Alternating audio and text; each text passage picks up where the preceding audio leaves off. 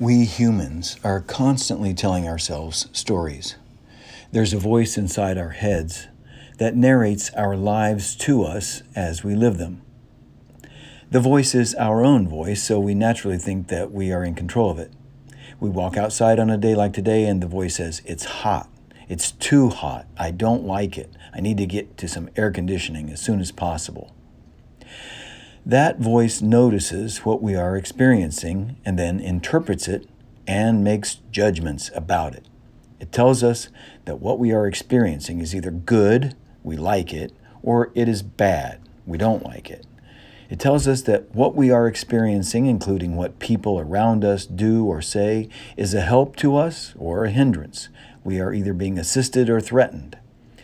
The voice sounds like our own voice, but that is not the whole story. The judgments and assessments that voice makes about our experience comes from many sources, most importantly from the people who raised us. If they kept telling us that we were bad, incapable, or dumb, then we will hear our own voice in our heads repeating that narrative to ourselves as if it were true. If they told us we were lovable and capable, then that is the voice. Then that is what our voice will tell us.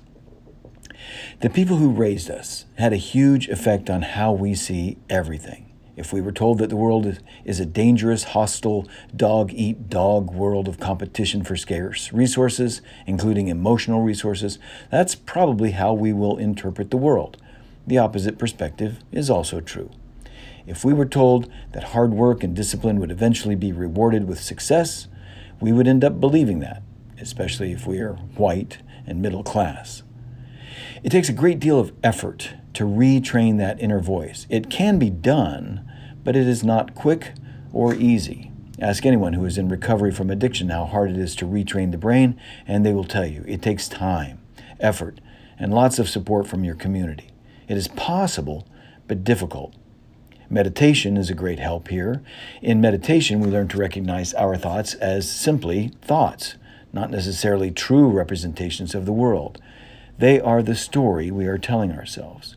So the question before us today is, what kind of story are we living in? What is the controlling paradigm through which we interpret our experience of the world moment by moment? As a Christian, I believe that it must be a love story.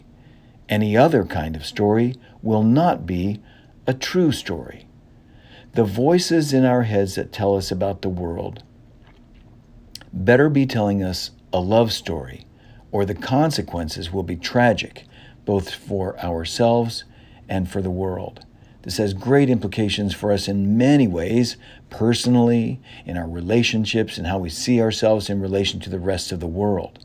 Today, we will be looking at the last set of implications. How do our internal stories influence how we see our lives on this earth? We have to be telling a love story if we're faithful Christians, because our story must be a God story. God is love, as our scriptural wisdom tradition tells us. We got here on this planet, in this solar system, because a good and loving God created this beautiful planet and gave us life to live on it. Whether God did it in an instant or over millennia of evolving time, either way, God is the creative source of the universe. Our creation myth celebrates this amazing physical world as time after time we hear that the Creator saw what was made and said it was good. We also read in that story that God made human beings in God's own image and likeness and gave them stewardship over this good physical world. We are in charge, for better or for worse. What we do with this planet matters to God. This has to be part of the love story we tell. God made and loves this world and puts us in charge to love it and tend it. The story we tell ourselves about this planet and our role on it has to be a love story for another reason: Jesus.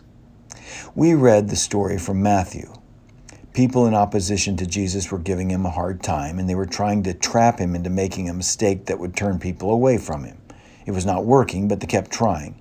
They had a scholar in the law of Moses come to ask him, which commandment in the law is the greatest? Actually, that was a softball question. Every good Jewish person, every day, several times a day, recited the Jewish creed that said, you shall love the Lord your God with all your heart and with all your soul and with all your mind.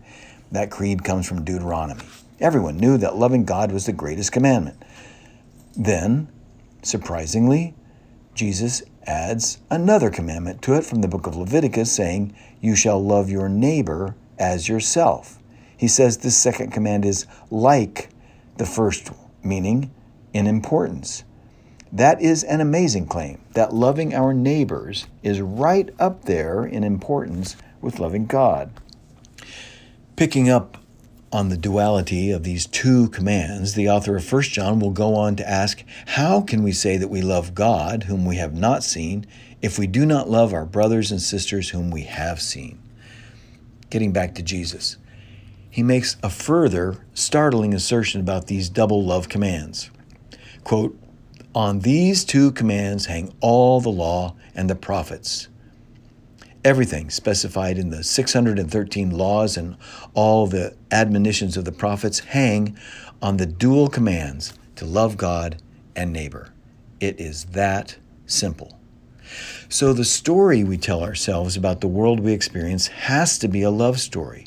It has to be a story about being loved at every moment by a good God who made us and is with us and for us every moment of our lives. Our self-talk has to be a love story about how God is present with us in our pain, in our grief, in our suffering and anxiety, literally feeling our pain. Our love story has to be about a God who can make good things come out of bad things, offering us a future with hope. And our love story has to include our neighbors, near and far, those alive today and those yet to be born. Our love story has to be about putting ourselves in their shoes, feeling their pain, and loving them enough to want to do all that we can to help. So we must love our neighbors enough to ensure that they will have a planet to live on that can support their flourishing. So often, instead of a love story, we hear a horror story. We see on the news about the wildfires raging, burning whole towns, and it's horrible. We hear about record-setting heat waves and droughts that result in suffering and death. We see in other places devastating floods, landslides, and destruction.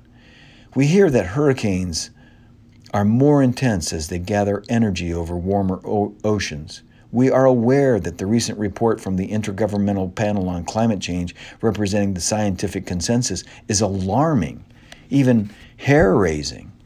It is easy to succumb to the voice in our heads saying it's hopeless. We tell ourselves that all the LED lights in our homes and all the recycling in the world won't make a dent.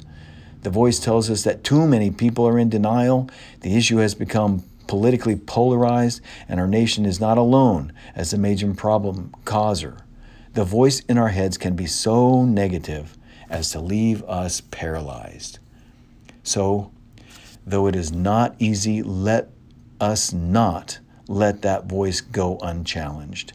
As we see and hear about climate change horrors, let us remind ourselves to tell a truer story, a love story, a story about how love for God and the world God has made, and love for our neighbors, both in this and future generations, can motivate us to make a difference.